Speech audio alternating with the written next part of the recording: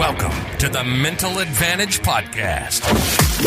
Whether you're an athlete trying to perform at your best when it counts the most, a coach or business leader trying to get more out of your team, or someone looking for more personal growth, this is the place for you. This podcast is your map to guide you to the right mindset, systems, and strategies you need to become the best version of yourself. And now, here's John Cullen and Brandon Allen.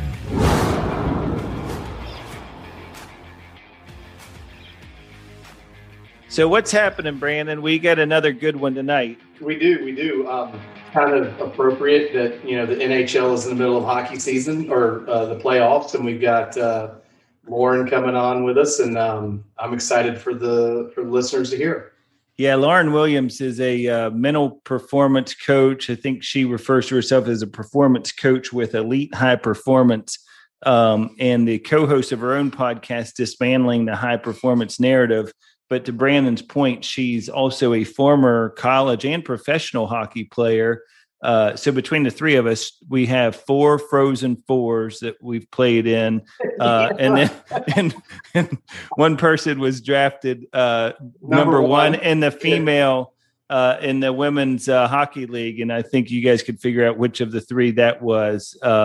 But no, Lauren's really, really great. Comes with a lot of great experiences as an athlete, but then also really does it. I think I first found out about Lauren through her social media feeds on Instagram, and she does such a good job. And I talked to her about this of just really opening the window, so to speak, on mental health issues among athletes.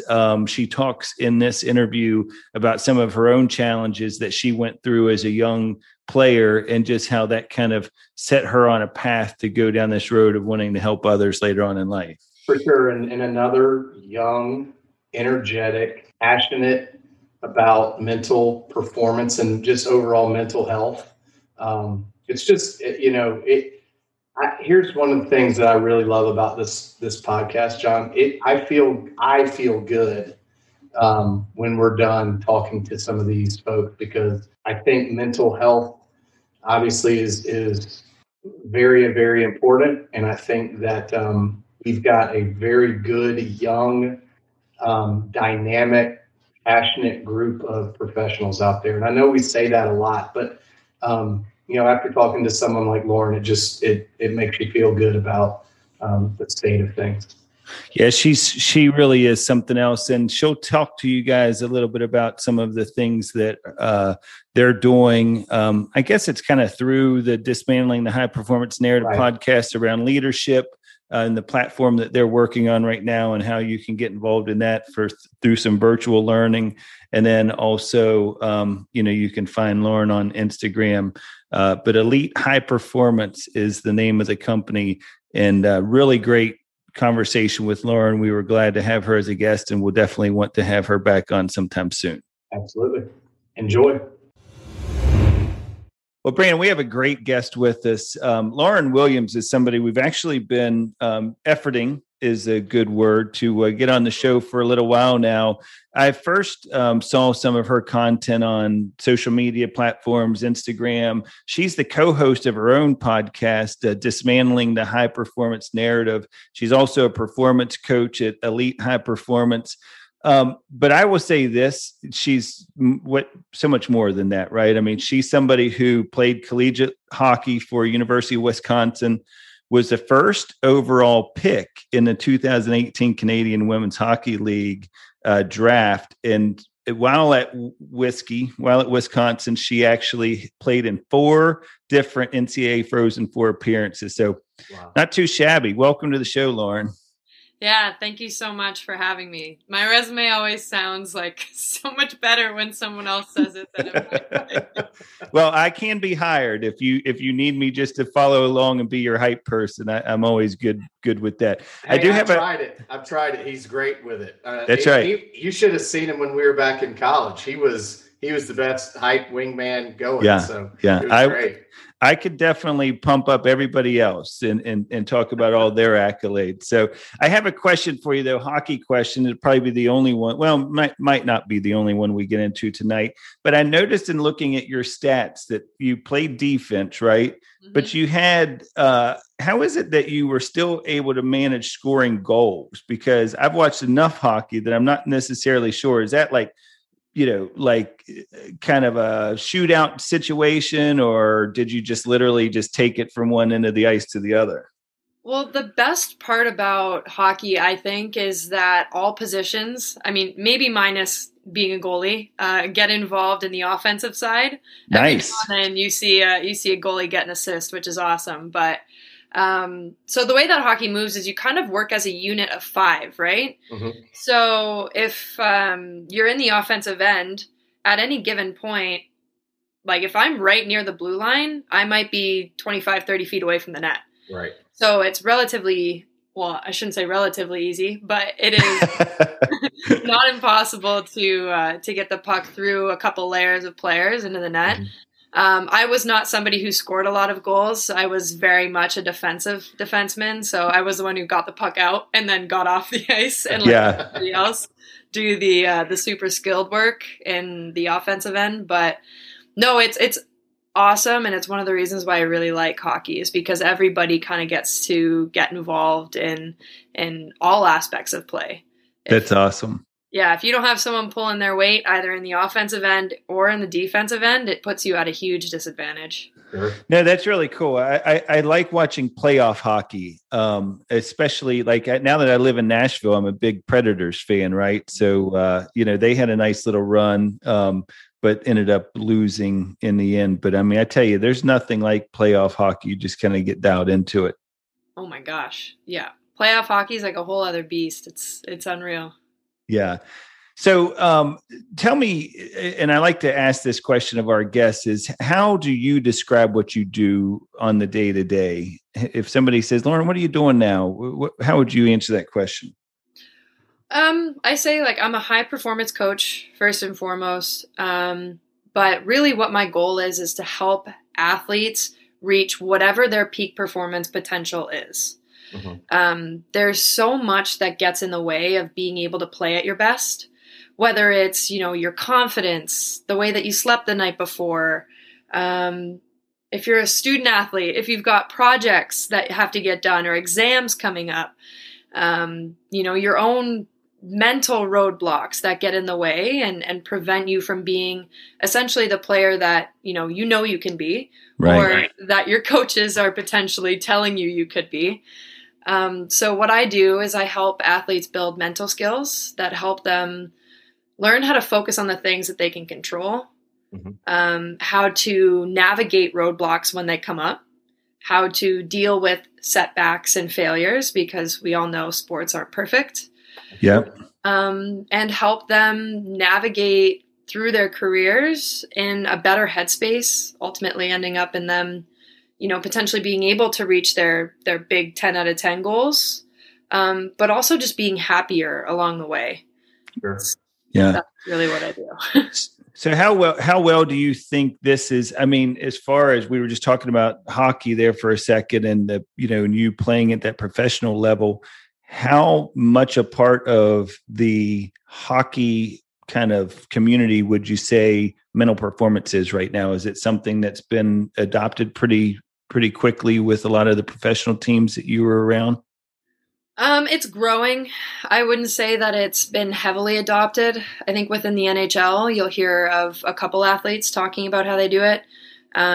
Some organizations bring in, say, a sports psychologist to come and help, but it's definitely not as widely used as I would hope, mm-hmm. because, these are issues that everybody deals with. Right. And being able to, have open conversations with people about this is really how you get to being able to maximize their ability to perform. So it's growing, but it's not quite there yet. Yeah. So that's a really interesting kind of segue, because I think we talk about this a good bit on the podcast, and we seem to see folks like yourself that are young, they're energetic, they have a passion for helping others. The adoption rate within sports is just because it's sports, and sometimes people view that talking about your feelings and your mental health have a kind of a stigma around it. But can you talk, Lauren, a little bit about what is a client like? Are you starting to see younger clients come to you and parents and coaches embracing it a little more at a younger age than maybe even when you came through? Yeah, absolutely. I'm currently working with a couple players, both under the age of 15, which is awesome. One of them, their parents said like, hey, I think you could help with this. And then a couple other came from a coach who said, hey, I hear what you're doing. I think it's super important. And I'm going to feed you a couple players to work with. So it's been awesome to see that, because when I was coming up through it, I did not have that resource until I was 16 or 17. And it took me hitting like one of the biggest barriers that I've ever encountered in my life in terms of hockey and the way that I saw my career going in order to get that resource. Wow. Yeah. What was that, if you don't mind me asking, what was the pivot point for you that got you going in that direction? Yeah. So, in my grade 10 year, I moved away from home. It's pretty common for hockey players to billet. I'm not sure if it's the case in other sports, but I was a real homebody. So that wasn't really something I was really thrilled about, but I did it anyways because I had this voice in my head saying like, well, you have to, if you want to get to the next level. Right. So I moved away and started at a boarding school, and things weren't going well at the boarding school. Wasn't fitting in, wasn't really my kind of people. My performance started plummeting because I was worried about everything else around me. And then within a couple months of me being gone, my mom was actually diagnosed with breast cancer. Oh, no. Wow. She's perfectly healthy now. So Great. Really happy about that. But to a 16-year-old kid who had just moved away from home, was getting asked to go try out for national teams and provincial teams, dealing with something like that without that parental support directly in front of me was extremely difficult. And I basically stood at a crossroads with like my values and this passion for a sport that I had. My values were telling me I should be spending as much time as possible with my family, and that I was missing that. But then I was so competitive and I didn't want to quit hockey, and the resulting mental breakdown that occurred from that was pretty epic. And I'm forever thankful for my parents for finding me the resource that I got, which was Susan, who is now my boss. Wow. Oh, that's awesome. That's how you met her? That's really cool. Yeah. So she was kind of like my mentor and really steered me onto this path of doing this work. But you touch on something, Lauren, that I think happens to a lot of young athletes. And we talked about this a little bit a few shows ago, where you're kind of caught in that crossfire between what you think is the expectation for you as far as, hey, I'm supposed to go and do this. I've got this certain level of talent that's a little bit above other people my age. And so this is my trajectory. And therefore it conflicts sometimes with what's going on with you from a personal value standpoint or whatever. But not everyone's really good at managing that. And I mean, you're proof of that, right? I mean, is that something that where do you usually start with some of those younger clients that you get? Do you start to try to unpack some of those things and see if there's something a little bit deeper? Yeah, I think it's really common to see, especially younger athletes, really focused on all the external stuff, whether that's, playing time, making certain teams, feeling like they're getting the recognition from their coaches. For girls, often there's a lot of body image stuff that goes along with that. Sure. Well, I'm supposed to look a certain way. That was definitely something that I even dealt with as a younger athlete, and really pulling in the awareness to say, look, all of those things are really valid, but they're making you feel a certain way because you know that they're not in your control. Right. It makes you feel anxious. It makes you feel unsettled because you already know there's no way you can control that stuff. So what I try to do is kind of uncover whatever belief systems they have about them in that situation, and then try to reframe them so that they can allow themselves to focus more on those intrinsic things, the things that they have control over that inherently make them feel more secure in the process that they're on.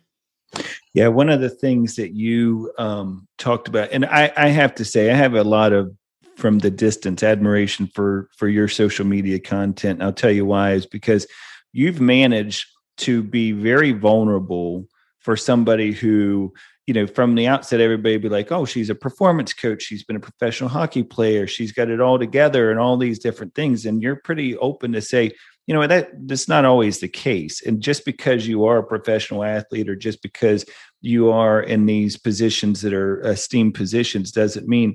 You had an Instagram post late last year that really hit me. And I'll kind of remind you of what this was. You said, what is it like to look successful on the outside but feel empty on the inside? And then you went on to discuss in your post how people can be so hard on themselves. And it reminded me of something I tell a lot of the athletes I work with, is say the biggest bully that you will ever face is the one you'll see in the mirror, because it's the one who's most intimate and has most intimate knowledge of you. But here's something I wanted you to unpack, if you would. You say in that post, we try and run off deficit strategies like perfectionism. You were just talking about this, and having that little voice in our head saying, you could do better. But the thing about deficit strategies is that you're pulling from an emptying cup. What do you mean by that?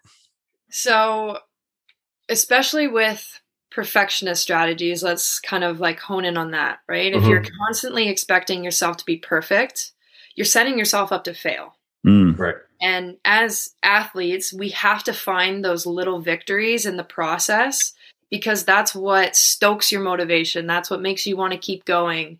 That's what makes you feel good about what you're doing. But so many of us, for however long that strategy works for, use perfectionism to drive us. Yep. But then eventually you hit a point where it stops working. Whether or not it's jumping to the next level, moving to a new town, getting a new coach, whatever it is, at some point, you no longer get maybe the external recognition you were relying on, or you no longer are satisfied with the amount of disappointment you're experiencing. And you have to find a way to change. And the deficit and pulling from an empty cup is essentially saying you're running on E, because you're not replenishing any of that success that you're looking for. You're not replenishing any of your mental resources when you're constantly telling yourself you're a failure, you're a failure, you're a failure. Right. And that's difficult. It's exponentially more difficult in today's environment, where your peers and even, you know, if you want to look at it as your competition, they're posting wins all the time on social media, right?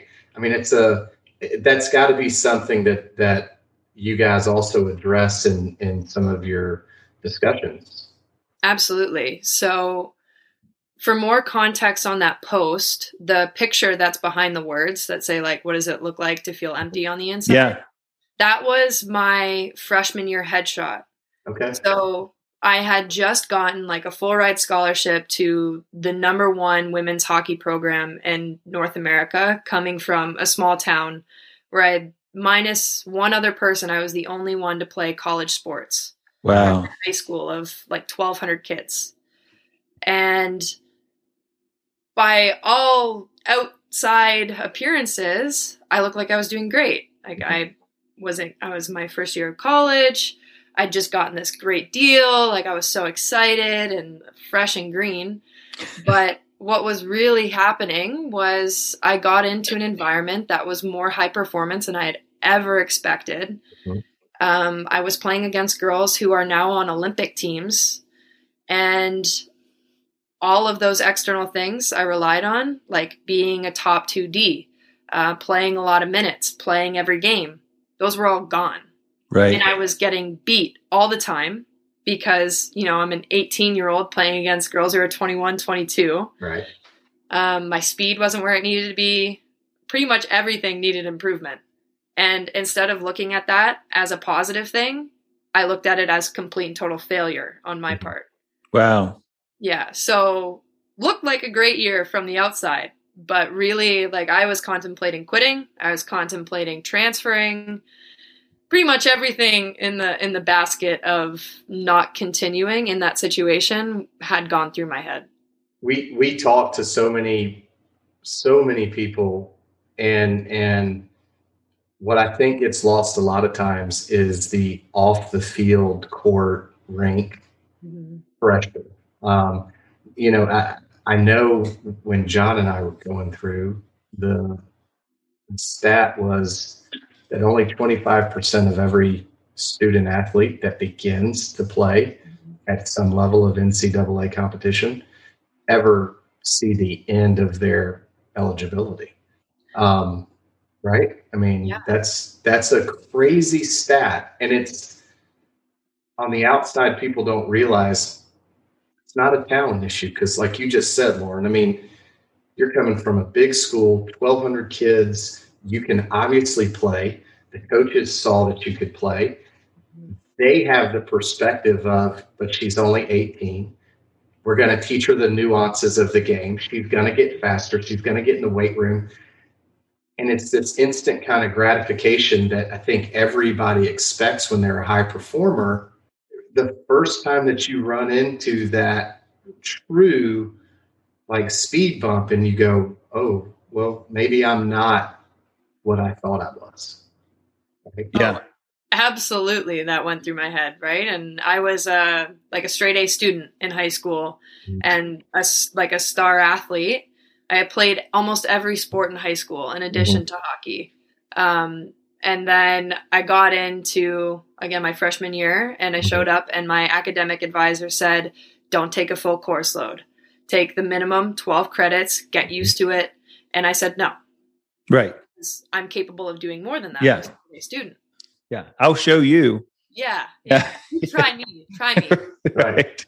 So what did I do? I took 16 or 18 credits and wound up with a 2.7 GPA my freshman first semester. Yeah. And I had to dig myself out of that hole for the rest of my college career. Right. But it was that whole first year was like a lot of lessons just slapping me in the face. So do you think, Lauren, and I think, I mean, this is probably even a whole nother show, but do you think that there's also a part of it that I think with athletes, especially collegiate athletes, is that was the goal. The goal was to get there. You're there in that climb to get there. You would have never accepted any escape ramps or outlets and been like, oh, I'm going to give up on this dream, because you're dialed in, you're ready to go or whatever. And I think to Brandon's point about that percentage, about 1 in 4 maintain that 4 years. I think what happens too is everyone is so committed to getting there that once they're there, it's almost like the first kind of, little challenge here or there, they're ready to be like, this was my goal. I'm done. Yeah. And I think the other thing that happens too is it's like disenchanting sometimes when you get there, because it's a grind and nobody can set you up to understand how difficult it is to balance being a student athlete. Right. Because it's crazy. You've never had to juggle a schedule like that. Like normally your school is 8 to 2 in high school or 9 to 3, whatever it is. And then your athletics comes after. Right. No one ever sets you up for like, oh no, you have 6 a.m. lift. Yeah, that's right. That's right. And then you come back to the rink for practice. And oh, by the way, where's the really nice coach that was talking to me before I showed up? That's right. Yeah. So there's that too, right? And oh my God, I didn't have the eject button in my repertoire at all. Yeah. And I always make fun of my dad for saying this. And the fact that this is the thing that has kept me in it so many times makes him laugh. But he always says, like, no one likes a quitter. Yeah. And he jokes when he says it, but I'm not kidding when I say, like, that's what comes up in my head. For sure. When I think about bailing on something. Right. And So when you No, you're exactly right. And look, that I think, but it's funny because Brandon's heard me use this analogy before, but I think what happens for other players in that same kind of situation is their parent was their motor. Mm-hmm. All through high school. They were the one who was telling them to go out and get some extra shots in, go out and get some extra ice time, go out and do whatever. And now all of a sudden they leave their motor at home when they go to college. And so so that can go two different directions. For you, it actually ended up being a positive, but it can also be one of those things where they're like, hey, you know what? I'm not as driven to do this as my dad was driven for me to do it. For sure. And so here's a question too, Lauren, and we've asked this a couple of times with professionals like yourself. There's a difference between mental toughness, right, and fortitude and stick-to-itiveness, and emotional absence, right? And I think a lot of times that gets confused. Like people think, well, I'm going to shut off my emotions, and that's going to make me tough, and nothing's going to penetrate it, and I'll just grind through. Mm-hmm. Instead of going, hey, okay, this is tough. I feel this way. I accept this. But I can feel this way and still physically get through what I need to get through while I work things out mentally. Do you see that a lot? Yeah. How many times do young kids get told to suck it up on the bench, right? Mm-hmm. And basically get told to hide their emotions. Mm-hmm. But my argument is we are emotional beings, right? Mm-hmm. Yep. So we're hardwired to experience emotions based off of the stimuli that's coming in from outside of us to basically tell us, like, okay, is this a good situation for you to be in, or is it a bad situation?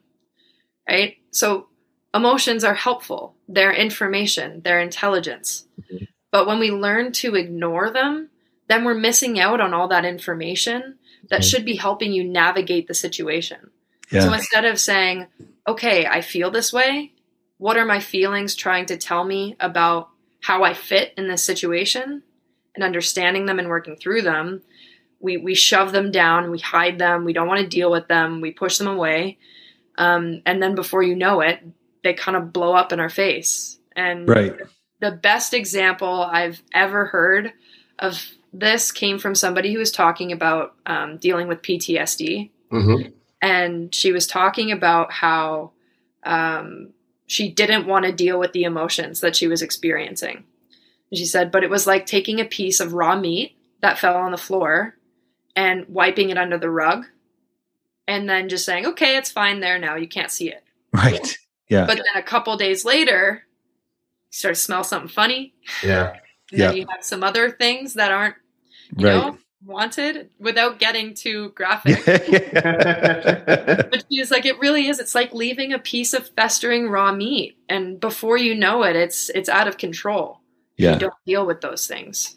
I love that analogy. And I know, and John and I talk about sometimes the application in the real world or away from sports. And when you say that stuff, Lauren, it makes me think of how many people, and I'm in the business of providing information and intelligence for companies to make really big business decisions, right? I mean, these are decisions that impact millions and millions of dollars through a daily basis. They want as much data as they possibly can, right? So allow yourself to feel that. Allow yourself to grow from that. I love that analogy, though, of the meat under the rug, because it's so true. And here's the thing: you know it's there, like it's there, even before it starts to rot. Yeah. There's like a lump in the rug. That's right. You kind of I tripped over it. Yeah, I mean, it's always that's every time you step on it, you're not making it any better either. That's right. So, Lauren, before we move off of that particular moment for you, because I'm this is all about teaching, and I think that our listeners would really like to hear, as the performance coach now, if you had a chance to go back and talk to freshman Lauren Williams, what advice would you give her? Not to judge where you're at. Yeah. I was so judgmental of the fact that I was back in this sort of like beginner mindset in a beginner position. I would have told her not to judge where you're at and to trust the process. Yeah. And actually first to recognize the process, to like see the small victories that I was getting every day, instead of ignoring them in favor of looking at what I didn't have, which is what I did. And that's such a great point about the small victories, because and I want our listeners to understand something. Everybody who's probably dialed into our show is probably at least paged through Carol Dweck's mindset book, because that seems to be one of the big ones that everyone wants to listen to. But I think the challenge with the growth mindset mentality is that it kind of goes a little bit back to that perfectionism that you talked about a minute ago, is you're always like looking for what can I fix? What can I get better? What can I do? Or whatever. At some point, you have to be able to give yourself credit for what you've done, and give yourself credit, and at least acknowledge that, like you said, those small victories. Because if you're constantly in a growth mindset mentality of good, better, best, at some point you're going to burn out. Yeah. You have to take time to reflect on what you've been able to accomplish, and take time to celebrate the victories as they come, instead of just, blowing by them. Okay, I was supposed to get that. See you later, on to the next. Right. Yeah, I agree completely. That whole results driven, and it's definitely something that I know that I've had to really adjust how I think about things. Mm-hmm. And again, there's this really fine line for athletes between being driven and allowing certain things, whether they are what you want to consider failures or learning opportunities, or however you want to phrase it, being able to utilize those to make you better, but also celebrating that victory, but somehow or another not being satisfied or complacent with that. And that's a really tough balance at times. I know I suffered from that for sure. Yeah. I think one of the things that I always have athletes do is I give everybody a way to look at, like, performance by performance. How are you doing? Mm-hmm. What were your goals for that performance, and how did you stack up against those goals? And the first thing that I always have them do is look at the positives. What did you do well? And then after reflecting on that, then they can get into, okay, what needs improvement? Mm-hmm. And when it comes to what needs improvement, all that's doing is giving you a way to fuel your next practice, to make each practice purposeful, so that you're not just, showing up and wasting 60 minutes of your life or an hour and a half of your life, whatever it is, but saying, okay, there's something that I can work on here, and I'm going to put my conscious attention towards that. Yeah. I call it the well, better, how. With the athletes is, what did you do well? What could you have done better? And then how are you going to do it? Getting very specific about that. I want to move to another topic, because you kind of touched on this a little bit when you were talking about that father-daughter relationship. And it made me think about something that we've unpacked a little bit on this show, but I want to get your thoughts on, is this male versus female athletes in the way of mental performance. And what I mean by that is, we had a guest on our show a few weeks ago that was talking about how men and women have certain ingrained character traits that leave them susceptible to mental performance challenges. For example, girls usually come from this place of, they're worried about pleasing others. They want to always satisfy and be, pleasing to others. And then guys, and Brandon kind of talked a little bit about this, is they kind of grow up thinking you have to muffle feelings, or, like you said earlier, suck it up. Have you seen this to be, as a performance coach, that there's something to that, right? The male versus female. Yes, absolutely. And I agree with the fact that I think societally, girls are taught to compare themselves to others, and are taught that they should look a certain way, behave a certain way, do everything, in life a certain way to appease other people. But on the other hand, I do see that there are things that men are conditioned that both either help them in the sporting world, but also hurt them a lot. because the amount of, young boys that I've worked with who don't even know how to identify the emotions that they're feeling is astounding. And having to teach them and say, look, these are helpful things. They're not bad. They're natural. Everybody feels them. And the better you learn to feel them and understand them, the better off you're going to be, not only in sport, but also in life. Yeah. They're going to keep showing up. That's it. Right? So. Yeah. Yeah. No, you're exactly right. I mean, I think it's one of those things that, and this kind of goes a little bit into what you were talking about earlier, what we were all talking about earlier when we were saying that, professional athletes or people at a certain level, there's kind of an expectation, they have it all figured out kind of a thing. And I think that's what happens with a lot of those male athletes is, you're constantly pushing these things aside. And then it's even harder now for a coach who's not trained on the performance side like you are to be able to identify some of these things. All they see is the players just not performing at the level they want them to perform, and they're not taking their practice game to the real game.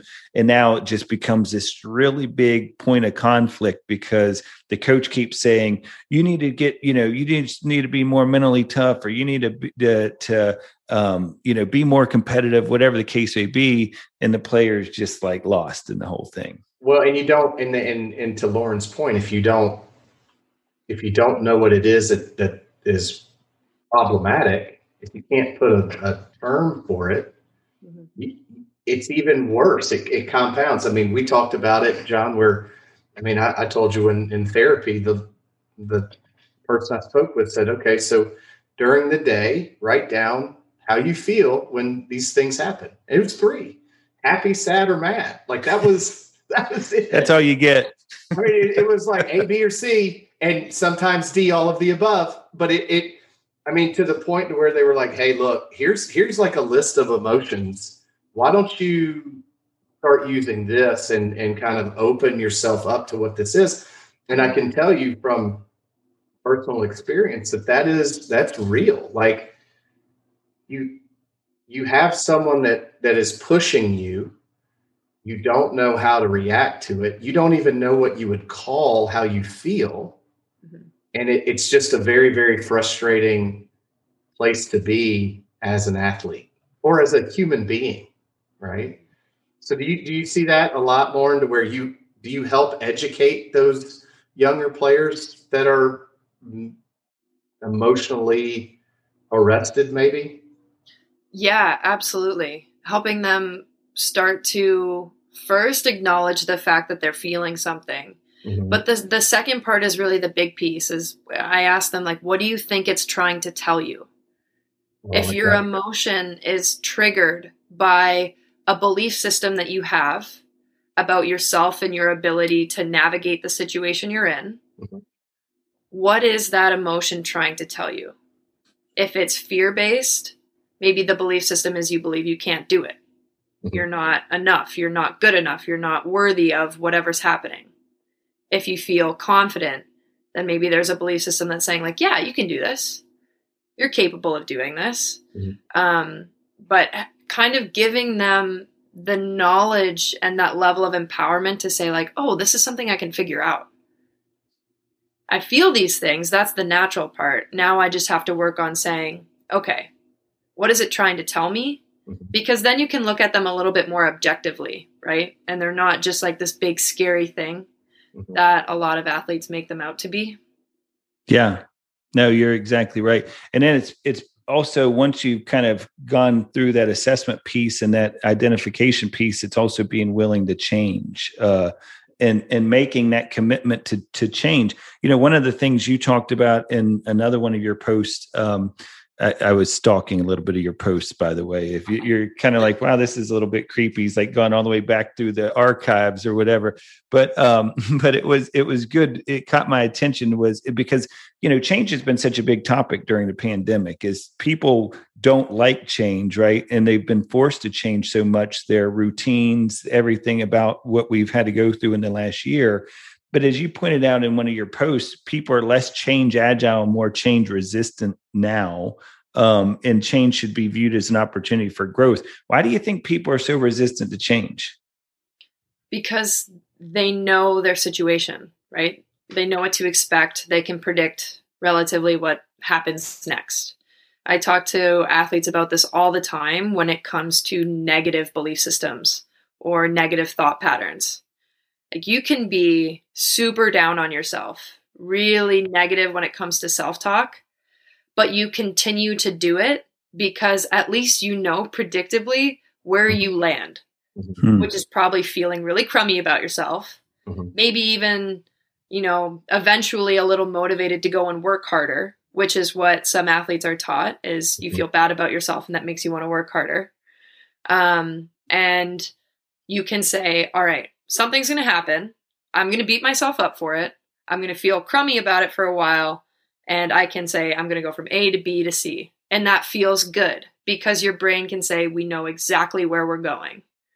Whereas change, you don't really know where it's going to take you. Right. So to the brain, that's like, I don't know if I want to do this. Yeah. Well, it's anxiousness. It's uncomfortable, right? But you hear so many times, like, when was the last time you were able to accomplish anything worth accomplishing being comfortable? Right. I mean, that's tough. I mean, it's tough. I always look at things as like, our brain is pretty primal in terms of it has one job, which is to keep us safe and alive. Survive. Yep. Yeah.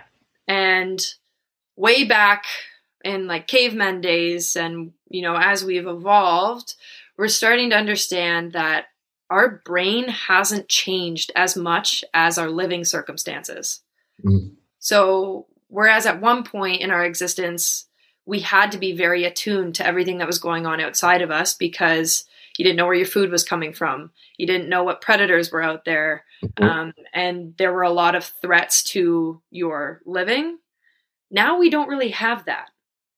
So what our brain interprets as threats are social judgment, are things like quote unquote failure, and, not being good enough. Those are interpreted as real life threats. And I tell every single athlete I work with, like, you literally cannot die from embarrassment. It's okay to make a mistake.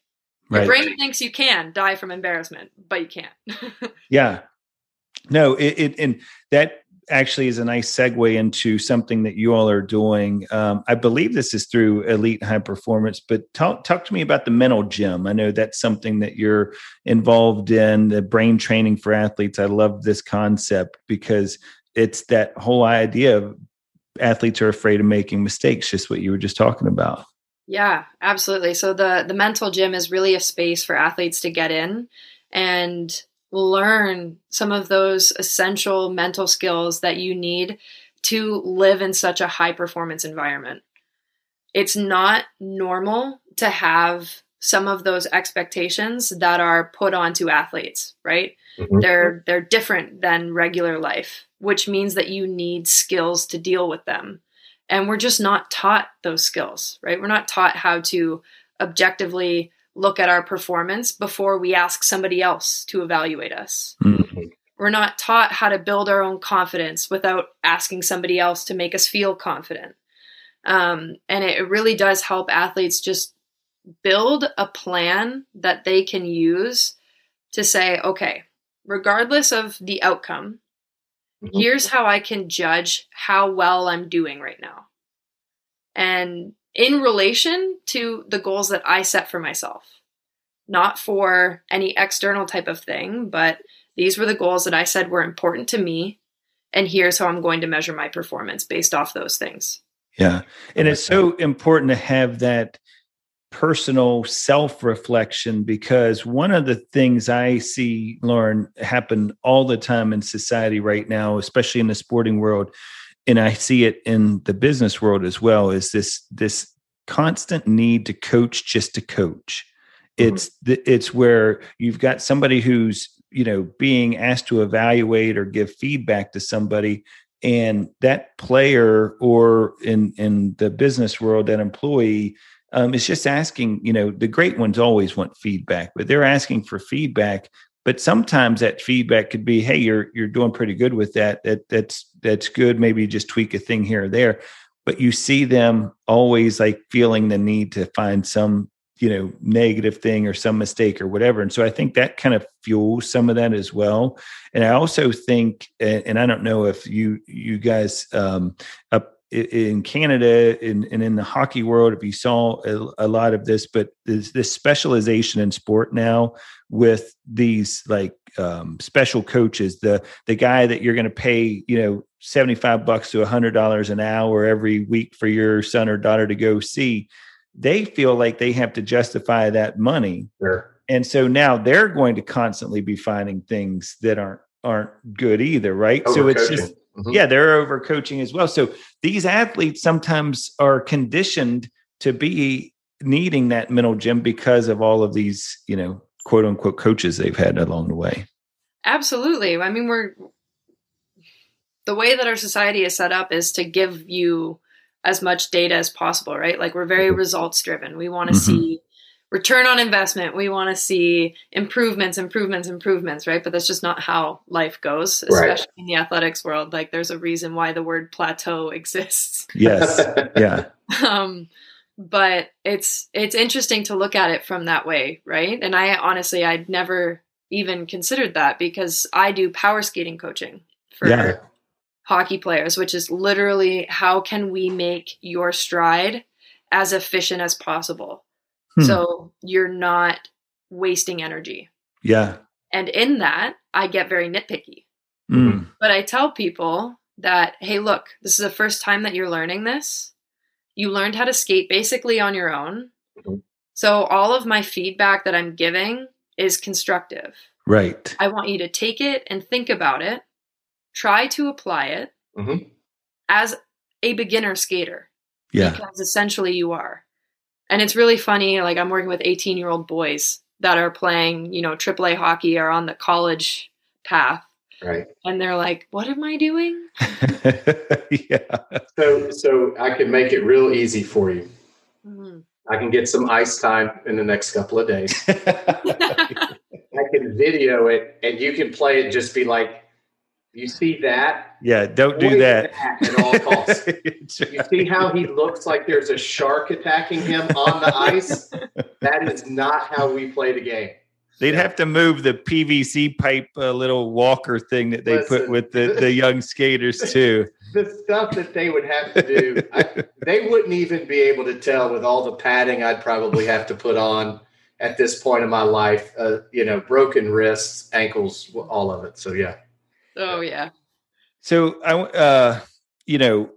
I love all of the things we've been able to unpack here. The whole idea of once you've made up your mind to make that change, and whether that's because you are overcome this fear of wanting to make mistakes and you're willing to take the leap, that's the motivation. And we talk about that difference between motivation and commitment a lot. It's like the commitment is what keeps you going after the motivation's gone. Motivation gets you started, but the commitment is what kind of keeps you going after that motivation gone. So one of the challenges for coaches and employers keep talking about wanting more motivated players and employees, but they don't understand that that's fine. It's only going to get you so far though, but you've got to be able to stay committed after that trigger, that prize, whatever the case may be, has kind of been accomplished. Because like we always say, you're not always going to feel like waking up at 5:30 in the morning and working out, but the disciplined, committed player is going to do that. Yeah. And I think the way that I sum it up for people is like motivation gets you out of bed and doing whatever you need to do on the low threshold days, the easy days, right? But commitment's what keeps you going when you're tired, you're sore. Maybe for hockey, which is one of the only college sports that spans both semesters, goes from September to March. When you're in, the last couple months of the season, you're like in the thick of April, you want to be done. Right. That's what keeps you going is commitment. But I always have people remember why they started. Yeah. And I help athletes create like a really vivid visualization for what that end goal is. What is your why? Why are you doing this every day? And visualize it to a point where it's almost like you're watching it on a high def TV with surround sound. Like you can hear and see everything. Right. You can feel all those emotions. And whenever you're starting to experience a falter in motivation, which I normalize because it is completely normal. You don't feel 10 out of 10 every single day. To pull that out of your back pocket. Remember why it was so important to you when you started the journey. And hopefully you see a little bit of that uptick in motivation, or at least a reminder of why you need to be committed. Well, and I think it's important to learn to what I call pre-commitment is what are you going to do ahead of time that's going to prepare you for when adversity hits? Maybe something doesn't work out the way you want it to. How are you going to avoid that? Because the goal shouldn't change. Maybe your path to get to the goal will change, but so that we talk about it as pre-commitment. I'll give you a great story I just recently heard. So I was trained in mental performance by Brian Cain, and Brian does a lot of like Ironman workouts and races and things like that. Well, he was training last year during the pandemic to do this big Ironman race in Arizona. And 15 days. So you can only imagine what kind of training goes into these Ironman races. So 15 days before the race, they cancel the race. They're like, oh, we're not going to have the race or whatever. Now, Brian says, you know what? For me, it was no big deal. I mean, it was a big deal, of course, but his mind immediately went to those who were just training for the first time. This was going to be their first one. He's done it quite a few times. But somebody asked him, I was on a call with him, and somebody asked him, well, what did you do? What did you do when you found out it was canceled? And he said, I gave myself about 30 seconds to sulk and think, wow, that really sucks. And he said, and then what I did is I just reframed it. And I reminded myself, I wasn't training for the Ironman. I was training for life. I was training. I got better nutrition out of it. I got more disciplined in the fact that I was able to do this every single day and get up and do my training routine or whatever. So there's a lot of things. And I think it's really important for people. And it kind of goes back to the pre-commitment, having a plan in case it doesn't work out the way you wanted to do so you can stay committed to it. But then also it's understanding that life will get in the way of some of these things, and you got to be able to reframe or refocus on the positive in whatever that adversity is. Yeah, absolutely. And being able to adapt to whatever your circumstances is so important. And they say some of the best athletes are the ones who can adapt the most. Sure. And be able to change tack or change focus whenever. But yeah, I could not imagine being in that situation where you're training for an Ironman and then, oh, no, it's not going to happen.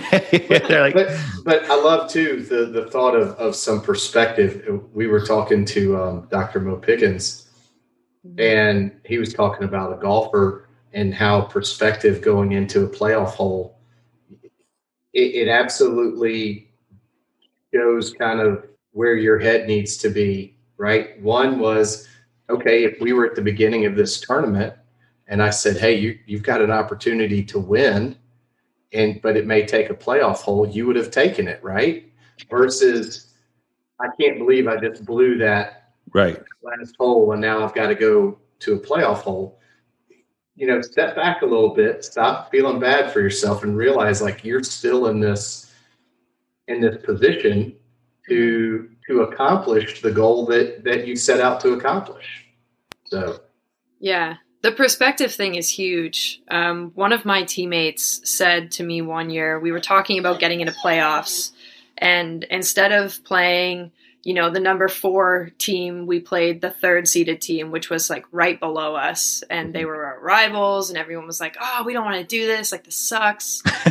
And people are kind of getting, you can sense that there's a little bit of worry, right? Mm-hmm. Because if it's, 1 versus 4, there's like a little bit more of a feeling of cushion, although you're in the present 4. So like, they're all great. Yeah. But my one teammate said to me, she goes, the nature of the task doesn't change. Your perspective on it is what changes. So if you can develop a healthier relationship to whatever is right in front of you, then the nature of the task is the exact same. Absolutely. Yeah. He's like, you still got to put the puck in the net. Right. We're still playing hockey, right? I mean, at the end of the day, we're trying to perform and play to the best of our ability. And whether you're playing a junior team or you're playing an Olympic national team, what's on the jersey doesn't matter. I'm just supposed to go do the best that I can do at the sport that I love. It's an elite level mindset. I had a college baseball coach that used to say, you're playing the ball. You know, it doesn't matter who you're playing. So yeah, no, I think that's really good. That the task is definitely going to stay pretty consistent, and you're going to have those different things. But the ones that can do that, the reason I said it's an elite level mindset is they're the ones that usually are going to end up on top, because they're not getting caught up in all of the emotion of everything else. And that's going to be really important. So we're going to start to kind of wrap up here a little bit, because I know we've already kept you for a while, but I want to ask you a couple more questions. So one is, talk to me a little bit, because I know this is something you guys are excited about there at Dismantling the High Performance Narrative, is this Leadership Launchpad project. What tell the listeners a little bit about that, maybe how they could find out more information. Yeah, absolutely. So the Leadership Launchpad project is all about teaching people the side of leadership that you don't get at the typical leadership conferences, right? The amount of information, there's a stat for this, and of course I'm not remembering it right now, that people actually take away from, the leadership trainings that companies have is very little. Every single company says they need better leadership, and they bring these people in, and then the results are not there. Absolutely. Right? And the reason is because you can teach somebody how to be a leader, and you can give them all the verbiage for it, and here's how you show up for people, and, stand up straighter, make yourself, look like a leader. But if it doesn't align with the mindset that you have, then that stuff falls flat. It doesn't work. Yeah. So we kind of combine it with, here's your leadership stuff, but also here's the mindset training and how you show up as a leader for yourself first, before you start to show up for others. I like that. Yeah, because, oh my gosh, people who want to help others are the self-sacrificing type, right? Mm-hmm. They put all of their needs on the back burner. They say, well, I have to get this done at work first, so I'm not going to take care of myself. Mm-hmm. But I mean, you can't pull from an emptying cup, as I've said before. Right. Yeah. So that really teaches you the mindset piece that has to come along with some of those leadership strategies. You're so spot on, number one. So as I was saying earlier, in my real world, when we're not doing the podcast, I'm a leader for a pretty good sized company. That's probably a little bit of an understatement, but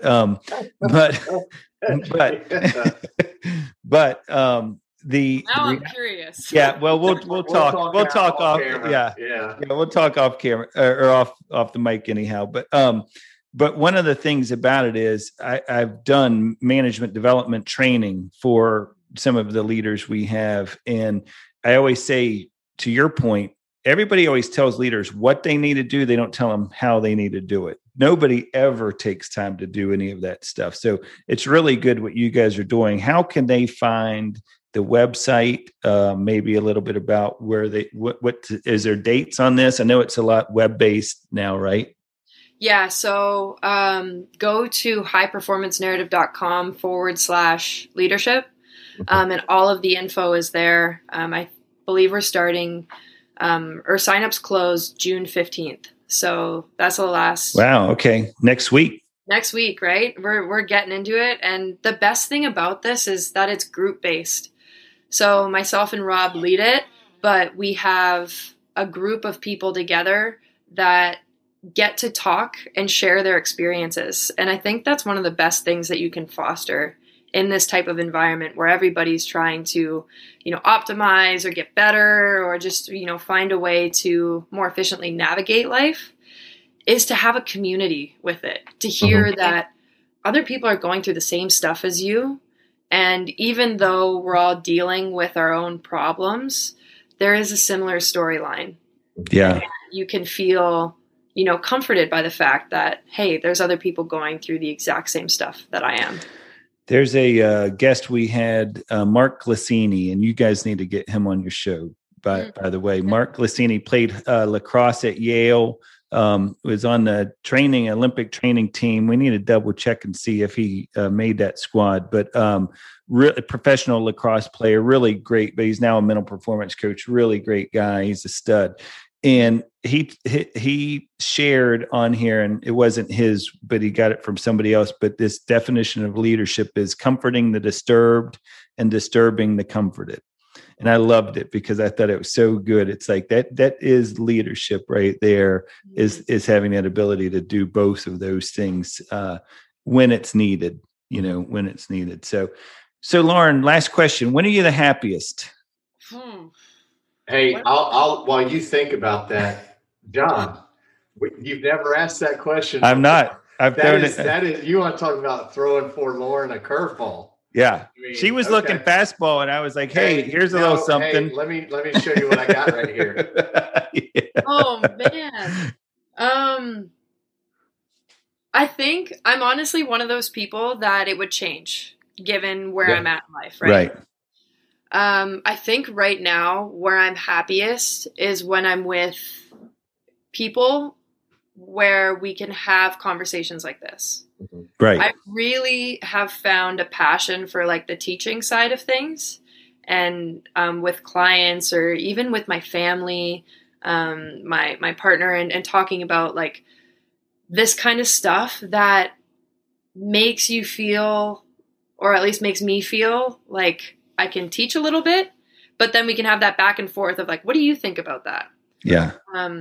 A couple of years ago, I probably would have told you when I can lace up my skates on a fresh sheet of ice and have it all to myself and just get to go out there and have fun. When I was in high school, it probably would have been sitting in the front room with my mom, my dad, my brother, getting to do all that kind of family stuff.